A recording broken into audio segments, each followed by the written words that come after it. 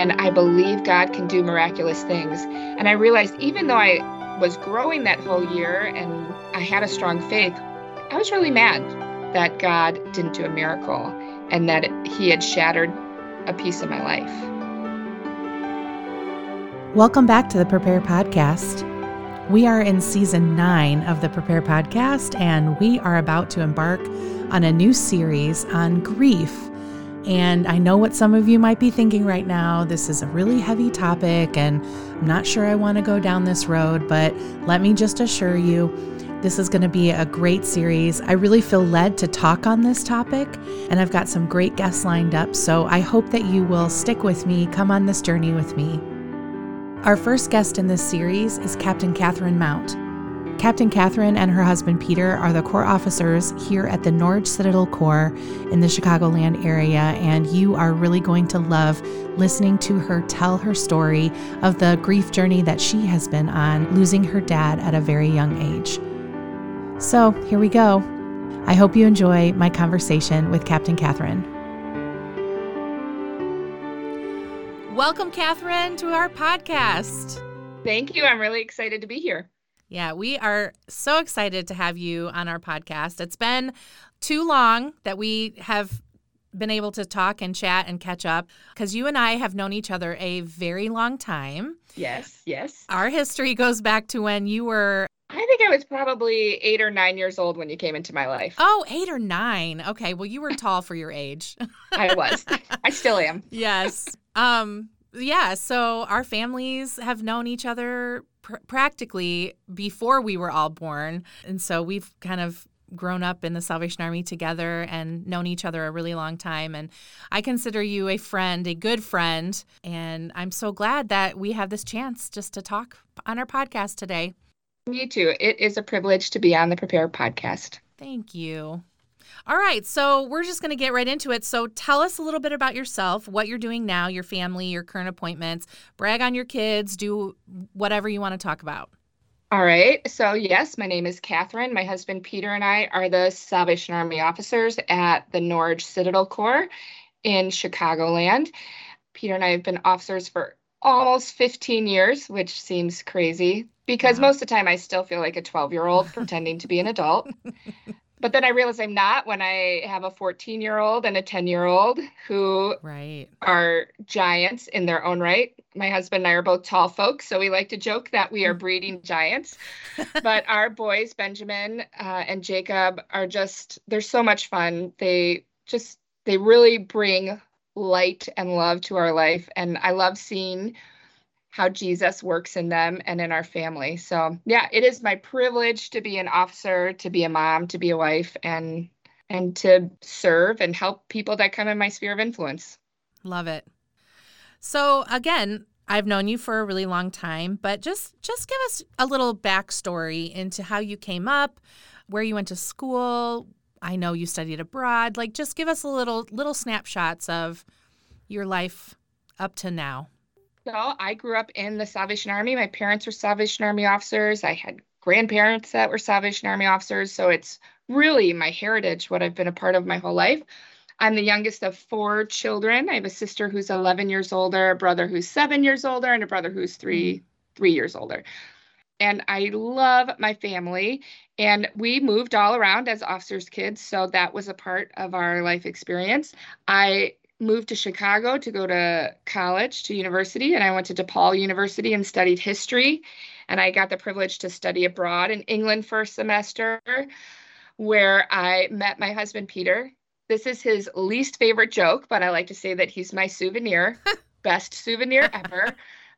But we met at the Salvation Army in England, and we also had classes together at university at the University of Sheffield. So we are a multicultural family, even though we don't look like it. Mm-hmm. But often we need an interpreter, someone to translate. But Peter's been here for like 20 years, so it's gotten much better. But and we've lived in Chicago, in Pekin, Illinois was our first appointment. Yeah. And then our second appointment was at the Grand Rapids Croc Center. And then we were in Royal Oak, Michigan for 7 years. And now we're at Norwich. Wow. Hopefully for another 6, if anybody's listening who has influence with that. Yeah, that's right. That's right. Yeah, I second that. I'll put in a good word. We just like to have you near. That's right. Okay, moving on. So you are a Salvation Army officer, full-time ministry. Tell us a little bit about your calling to officership, when you first felt called, when God started speaking, the Holy Spirit started speaking to your heart about being an officer. I really loved that I grew up in a family where we were all always a part of ministry. And so that had a really big influence. And I was the 9-year-old at a commissioning or at a Congress who would go on the stage at the call to officership. I'd be Yes. like the little kid who didn't look like a little kid because I was so tall. But I would say, yes, this is what I want to do. I want to do what my mom and dad do. I love this so much. Mm, And then as I got older, it was probably about the time in high school, and I started attending territorial camps, and I started having an understanding that when it came to ministry, that there were a lot of other things you could do besides be a Salvation Army officer. And so by the time yeah. I was in high school, I realized, okay, I don't know that I want to be an officer, but I know that I want to serve. I know that professionally, I want to be in a ministry role professionally as my vocation. And so when I was in high school and early college years, I was like, okay, I don't know if it's officership, but it's always been on the table since I was a little kid. I did feel a call and a draw to serve in that way because I love the Salvation Army and I loved watching other officers and what they did. So then I met Peter when I was probably 19 or 20. I think I was 19, and he absolutely had a firm calling to officership. So then Okay. I'm like, do Mm-hmm. I even date this boy? Should I? Right. But, he's 6'5" and an English accent. I had to see where this would go. And it wasn't long before I had fallen in love, and I knew that there was nothing more than the Lord would want for us than to serve in ministry together. Mm, And the Salvation Army, I think, is the best place in the world to serve together as a husband and wife because you truly can work out your gifts together and serve in that way. So I was a young adult when it was confirmed that that is what the Lord wanted me to do. And then I came back and finished. My mom said I had to finish school before I got married. So I finished school, I married Peter, and we went to training. wow. That's amazing. And then when were you in training after that? We waited a year. We wanted to be married a little bit before we went, and so we got married in the spring, and then we went to training about a year and a half later. Wow. All right. So there's some events though that took place during all of Yep. that. During all of that time when you felt called to be an officer to when you got married and fulfilled that calling. So let's fill in some blanks there. Your mom and dad were stationed were they in Indiana? Yep. Elkhart, Indiana. And I remember receiving a call to pray Yeah. for your dad and your brother Jamie and what had just happened. So why don't you go ahead and take us down that road and tell the story of your dad? Yeah. Let me start the story with my parents met when they were 9 and 12 years old in Michigan City, Indiana, at the Corps there. My grandparents moved to the Corps to be the officers, and my mom's family attended the Michigan City Corps. And as a 9-year-old, my mom met Bill Shields, and she said to her girlfriend, I'm going to marry that Bill Shields one day. And she didn't realize my grandmother then was in earshot, my grandma Shields, and just laughed. Well, that came true. My mom and my dad got married at a young age, right out of school, and were officers, were out of the work for a little bit, and then came back when I was 3 years old. So in 1997, they were transferred to Elkhart, Indiana, as the Corps officers. And we moved there in July. And this is the only move with me. All my other siblings had moved out of the house at this point in time. And my brother Jamie came home at the end of that summer because he had just graduated from college. So the day after the kettle kickoff, so it would have been mid-November, my dad and brother were on the way to meet my mom for lunch, and they had a car accident, a really bad car accident. And the only person involved, I think there was one, two, three, four or five cars involved, but the only person injured and incredibly injured was my dad. So they go to the hospital, the family comes in, and my dad was in a coma for 2 weeks, and then he was promoted to glory. Mm. So he never woke up from the coma. He had severe injuries along the entire one side of his body, but there was also an incredible head wound that I think ultimately is why he never came out of the coma, lack of oxygen, all those kinds of things. So my brother was driving the car and my dad was in the passenger seat. And that obviously rocked our worlds. Yeah. So Jamie was at home at the time. Kettles were just starting. I was a sophomore in high school. My brother Amos had just graduated from high school and was working in St. Louis and planning a wedding. Right. And my sister was living in Lansing, Michigan with her husband and their two small children. So our world was just rocked in an incredible way. Yeah. And you just never anticipate anything like that. You Mm. don't anticipate a shock wave hitting you personally. And it doesn't just affect our family, it affects the extended family, my grandparents, our friends, people, anyone who met my dad. He was a big personality. Oh, I yeah. would call him an extrovert, joy-filled adventurer who Yes. loves Jesus. Yes. And he might even love the Holy Spirit more than Jesus. I don't know if you can have favorites in the Trinity, but he loved the Salvation Army holiness doctrine as well. So, yeah, that was an impact that changed my life, that changed everyone in my family's life. And it was really, really interesting to see how everyone responded differently with grief and with loss. And this is obviously just my perspective. Mm-hmm. But when you experience a loss like that, first you're in the waiting, the 2 weeks he was in the hospital. I had my driver's permit, and my job that first weekend was when someone arrived to the house to drive them to the hospital. Because I knew I got all my hours in those 2 weeks, I tell you. Yeah.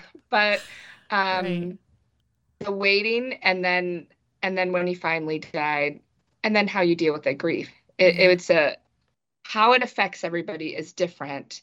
But when you look back at something like that, I think of those coming up years. My parents, both of them, were very intentional about discipling us. Yeah. And I remember my mom saying to me, this would have been a couple months after my dad passed away, where she said, I want you to know that your dad said he was done with you. And I'm like, what do you mean? He Oh, man. and she said he had made a comment to me in the summer when we moved that I think I've done what I can. I think she's ready. Wow. This 15-year-old girl. Wow. I think I had the benefit of having three older siblings and experiencing everything he got to teach them too. Yeah. Yeah, so that impacted all of us in an incredible way. And it continues to as well. Yeah. Were you around the bedside when he passed? No, in fact, it was early. I think it was on a Wednesday or Thursday morning. Well, it was December 4th, whatever day that was. And we had gone home, and I remember eating breakfast at the kitchen table before school. And I knew it was the hospital, and they asked for my mom. And I knew as soon as I took that call and gave the phone to my mom, I'm like, oh, he's gone. Yeah. Mm. Yeah. And because everyone had come home and then gone, and then everyone came home again then for the funeral. Because you didn't know, we didn't know when he was in a coma, you're praying for a miracle, you're praying for hope, you're praying that he would be healed, and you just didn't know, so you were waiting. Yeah. And I think that's probably one of the difficult things when I think about the loss and the grief. For a long time in my own personal grief journey, and also I'm 15 years old, so is my brain even developed at this point? I don't know. Right. I was really involved in activities at school. I played sports. I was involved at the Corps. And I really felt like I was still growing in my faith. Just earlier that summer, I had been to CBLI, and I had fallen in love with studying God's word. So there were so many beautiful things happening in my life. And I continued, even after my dad died, I continued in that growth and getting to know God and drawing to near God, growing in my faith. But it wasn't until the following summer at CBLI where I responded to an altar call, and I realized how angry I was at God. Wow. I was so angry that he didn't heal him because he can do it. Like Right. here I am 15 years old. I'm a young woman of faith and I believe God can do miraculous things. And I realized even though I was growing that whole year and I had a strong faith, I was really mad. Yeah. I was really mad that God didn't do a miracle and that he had shattered a piece of my life and that I had that hole in my heart. And what's interesting for me in my grief, one of the hardest things in my personal grief journey was just witnessing my mom's own brokenness. Yeah. She has always been a strong, capable, incredible woman. Oh, yeah. She stayed in that appointment and remained a Corps officer for 3 years, so I could finish high school there. I mean, running the Corps by herself. But here's the thing, she loved my dad since she was 9 years old. Right. Never kissed another man, never had a true love besides Bill Shields. And so that was one of the hardest things. And she did great in caring for me and my siblings and keeping a lot of her grief, protecting us from that. But we all know she adored him. Yeah. We all know that, Bill Shields was who she loved. And so knowing just her own pain, her heartache, that was hard. That was hard. Oh, yeah. And we all did our best, to grieve in our own way. I remember sitting at a restaurant once, and it was my mom and my brother Jamie and I. It was probably 3 months after my dad had died.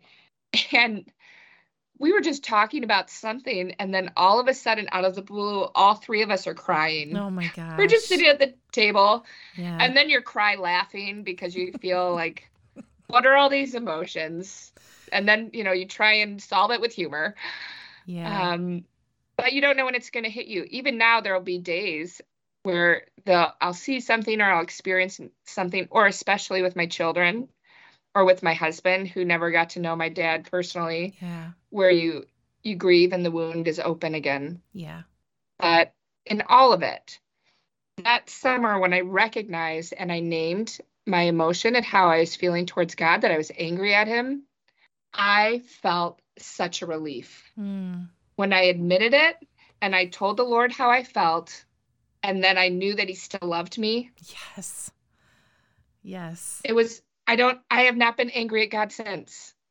I've not been angry at God when things haven't happened the way I've wanted them to happen. I haven't been angry when circumstances don't work out for how I want them to happen, or when someone doesn't like me, when things I can't control. I really have not struggled with anger towards God since I've been released from it. Yeah.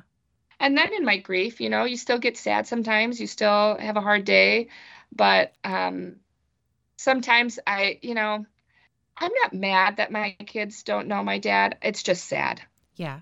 And there's probably times when you think, I wish my dad were here to see this, or my dad would have loved this, or, like just those little moments. Yeah, absolutely. I thought about that a couple weeks ago. I'm like, oh, I would just love to have my father-in-law and my dad in the same room. They would just have such a great time. It would be ridiculous. That's awesome. I don't know what kind of crazy adventures we'd be on, but. And then, do you know what else I'm reminded of as I get older? There's a lot of my dad in me. Yes. And sometimes, I have the mannerisms of my mother. I know people will see me and they're like, oh, you're obviously related to Barbara Shields. Yes. Someone told me the other day, I reminded them so much of my grandma Nellie. And I was like, I've never heard that. And I love that. I hope it's not because of the double chin. I hope it's because I love your grandma Nellie. She's so Me great. too. And so when someone told me that, I was like, oh, that is like the best compliment I've ever gotten. Yes. Oh. So it's that sort of thing. And, my grandparents have passed away since then. And that was another, watching my grandparents grieve. Yeah. You never expect to lose a child. They were different. It broke something in them, for sure. Mm-hmm. And how it affects people and how people respond are different. I continued to make choices, and I let and wanted my dad to influence me, even though he wasn't here. Mm-hmm. And so I'd think about him, when I'm making a decision about school or traveling abroad or anything like that. But, it's weird what your mind does in grief, because there's parts of me too that plays the what if game of, well, what if my dad was still here? Would I have studied abroad? Yeah. I don't know that I would have. I think he would have pushed me to play basketball in college, and so I wouldn't have even gone to that school. Or would he have counseled me different and would I have made a decision differently? Or so that is a weird thing with grief and a weird thing to experience of, oh, why am I making decisions or how would it be different? And can I say I'd do anything to get my dad back? Well, I really love my life. Yeah. And if it would change, so my dad would be back here with me and not in glory with Jesus, well, I don't know that I would want it to change. And the experience of losing him and at a young age having to deal with grief, it absolutely had an impact on me and Yeah. affected me. Hmm. And I remember being in a grief counseling group in my high school. It was like a group therapy, group talk kind of thing. And I remember just thinking, I am really different from everybody else here. And the reason why is because I had faith. Yeah. I had a coping mechanism for how to respond, for how to sit in my lament Mm. and my sadness and still have hope. Yes. And I remember sitting in those groups and being like, nobody else in this circle has this. And this is why they're drowning in it. Wow. Yeah. And so that's, a 16-year-old kid. And that doesn't mean you don't have hard days, but I believe in the promises that the word tells me and that the Holy Spirit gives comfort. My mom, I would love to this, and this came from that season. She describes the prayer support during that season when my dad was in the hospital of feeling like she was wrapped in bubble wrap. Oh, wow. Yeah. I've heard her say that. Yeah, she would say the prayers of other people, it was like she had a layer of protection because Mm. she was fragile. Yeah. I mean, she could have cracked at any moment. And yet the prayers that she knew a world was praying for her, Yeah. that it gives you that comfort. So, Yeah. And I can imagine you being fortunate to be having been raised in a Christian home and brought up in yeah. the faith and having the Lord solidify that in your heart at a very young age. Really, you want to talk about bubble wrap, Yeah. that Well, bubble wrap yeah, around for your sure. heart, and just keeping you in step, allowing God to cultivate that faith. And I mean, it could have tore you apart.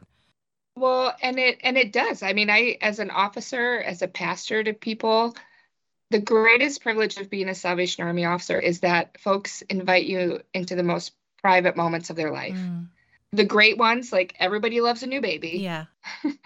but also the really difficult ones of marital strife, of death, of loss, of mental health crisis. Yeah. Like you're invited into these most private things, and it's really a sacred gift in ministry. But so I witness people who can't cope, even when you do have faith and you do have the language to articulate how you're feeling, because I think it reminds us that this is not home. Mm, Suffering is a part of reality for every single person on earth yeah. because Satan still does have dominion on earth. And although God works and his Holy Spirit works, we have free will. So bad stuff happens. Mm-hmm. And sometimes accidents just happen. Yeah. A bad health diagnosis, a car accident. This is the world we live in. But knowing and learning how to cope, it's only a tool to get us to glory. Like, this is the beautiful thing. The reason I can cope with hardship now is what is happening is temporal, it's not eternal. Yeah. And so I know I'm going to see my dad again. Yeah. I know that I'm going to be free of pain or grief. And I know I'm going to have that wholeness again. And that this time, it's just a time. Yeah. It is a short time, even though it feels like forever. When you're in grief, it feels like you're at the bottom of a pit that you can never get out of. But just slowly and trying to remember the hope through the promises of God's word, through fellowship. Man, that is the worst when somebody dies or you experience a loss and you're just like, "Ugh, I've got to see people. They're going to want to talk about it. Right. Or I'm going to see people. They're going to ask me how I'm doing." And I wasn't allowed to say the word sucks when I was a kid. Oh, we weren't either. I hope my mom doesn't listen to Yes, this. that's right. But sometimes when you're in grief, it just sucks. There's nothing you can do. Yeah. There's nothing you can do. And, people just want to be encouraging. And sometimes the only thing that helps is the ministry of presence. Yes. Just sitting in the yuck. When I'm working with someone who's grieving, I'll be explicit. I'll say, do you want me to help with distraction? Or do you want to sit and talk about it? Or do you want to just sit and be quiet? And maybe they can't even respond to that. And that's okay. Then you're just present and you do your best to guess how to be there. Yeah.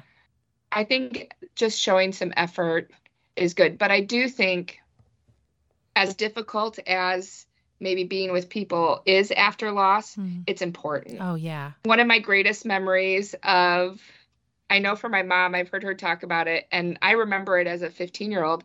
But Heather, you would have been in this group of young people who just, after the funeral, laughed. Yes. And told stories and were a ridiculous bunch of young adults. Like, I remember coming home and we had this tri-level house and it was just full of bodies and full of laughter and full of tears. And it was a celebration in the grief. Grief is still, that's why in the Salvation Army we say, I love promotion to glory and celebration of life. Peter and I have talked about our funeral someday, and this is going to be on the record for everybody now. I want it to be a pancake breakfast. I love syrup. I mean, pancakes are the vehicle for the syrup. I love it. I know, because we can't just pour ourselves a cup of syrup and drink it. I'm saying just like right down the hatch. That's amazing. But, or Heather, you and I, we were both at the Celebration of Life for Sharon Smith. I loved it. Yeah. It was such a beautiful celebration of how God worked. Yeah.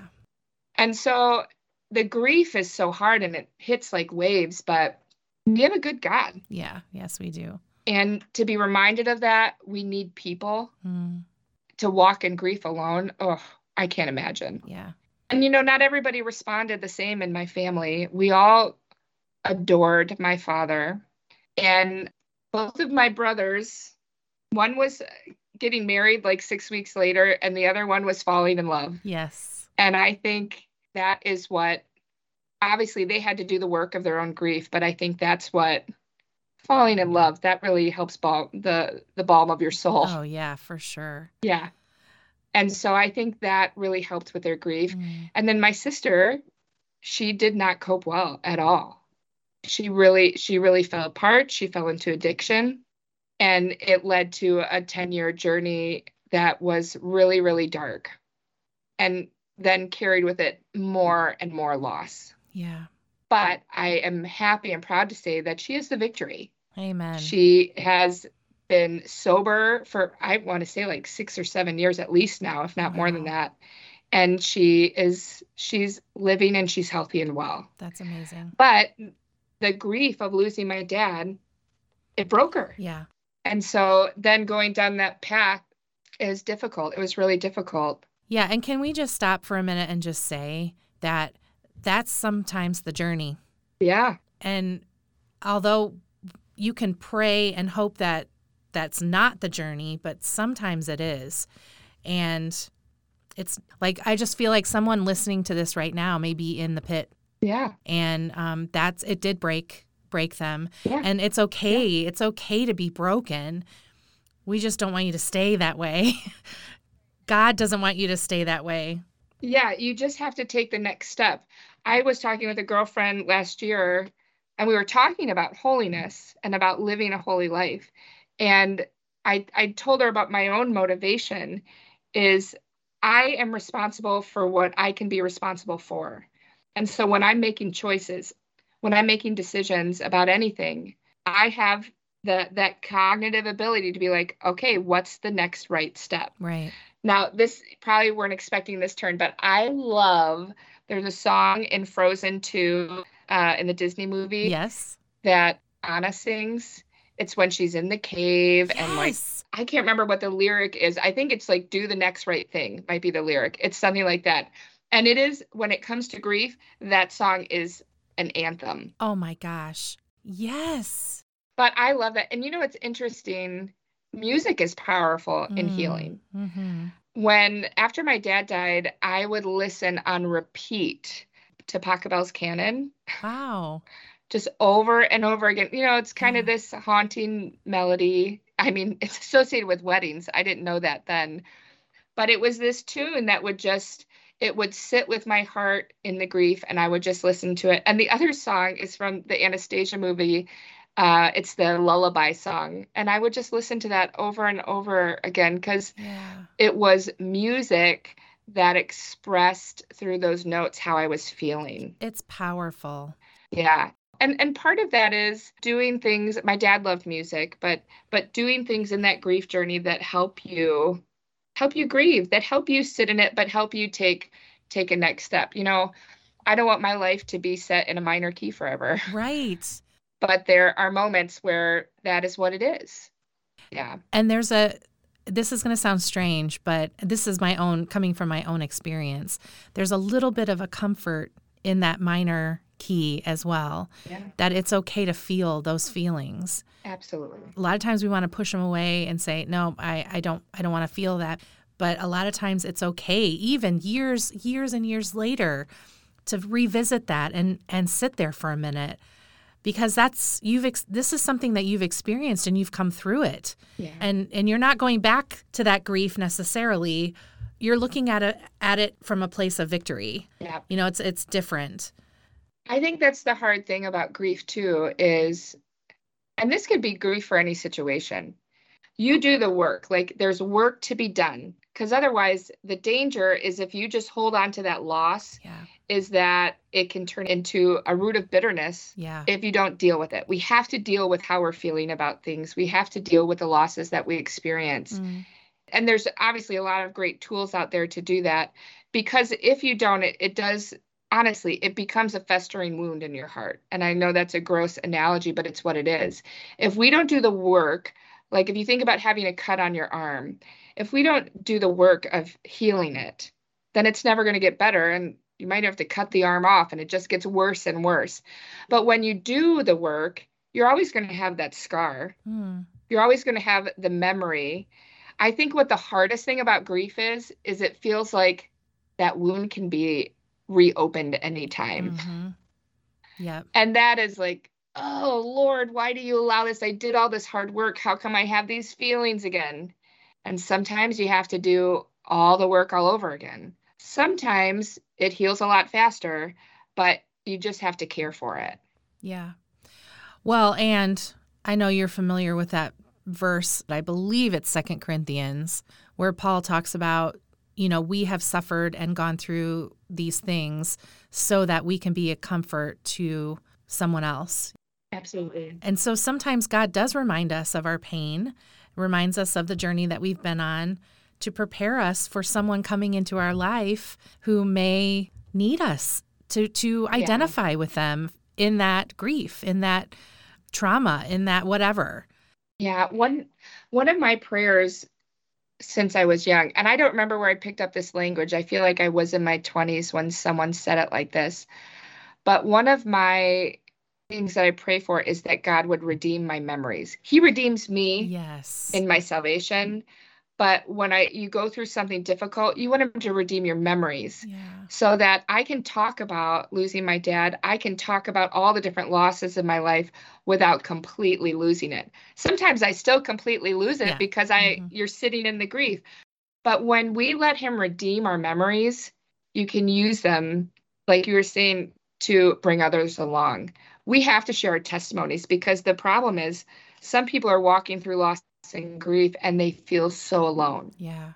Now, everyone experiences loss differently, but the common denominator is that it's horrible.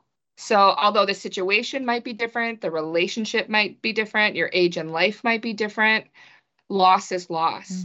And so being able to share our stories, not so that we can say, this is how you should heal, but sharing our stories so that you can say, look, I survived. Yes. I made it. Yeah. I have made it through this, and you can too.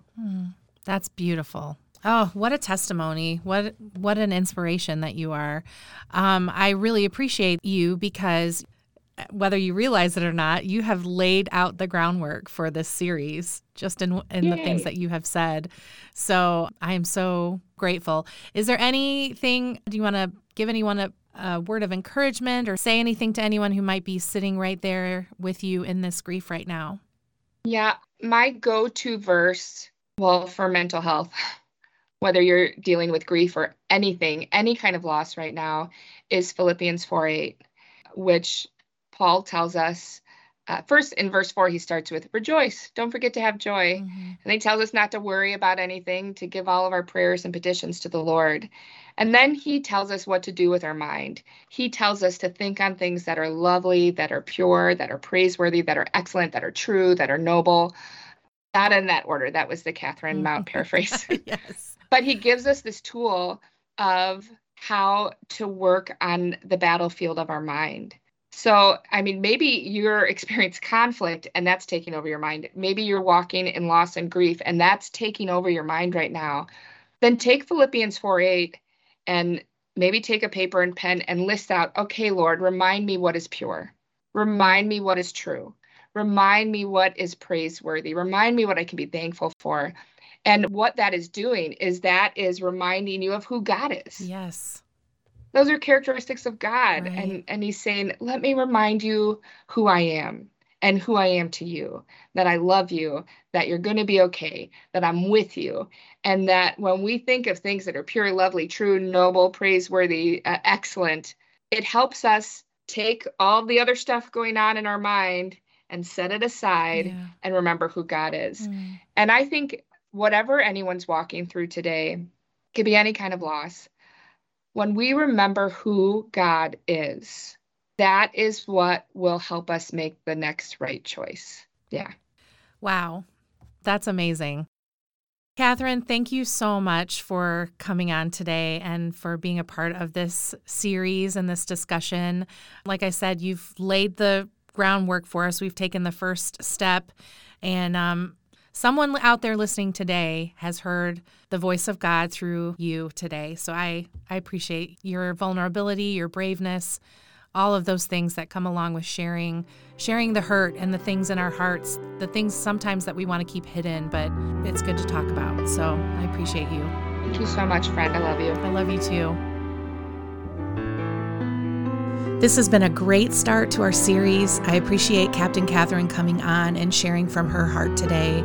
I loved what she said about looking for those things in Scripture, the noble things, the pure things, the good things, the admirable things, and reminding ourselves that those are attributes of God. So when we think on those things, we're thinking about God. What an amazing testimony. Thank you, Captain. And as we continue on through this tender series on grief, be in prayer as I interview more people on this topic. And thank you so much for listening. That's all for today. The Prepare Podcast is a production of the Salvation Army USA Central Territory Women's Ministries Department, and I am your host, Heather Hanton, and I hope that this podcast has left you feeling prepared and equipped for tomorrow. I'll see you soon. God bless you.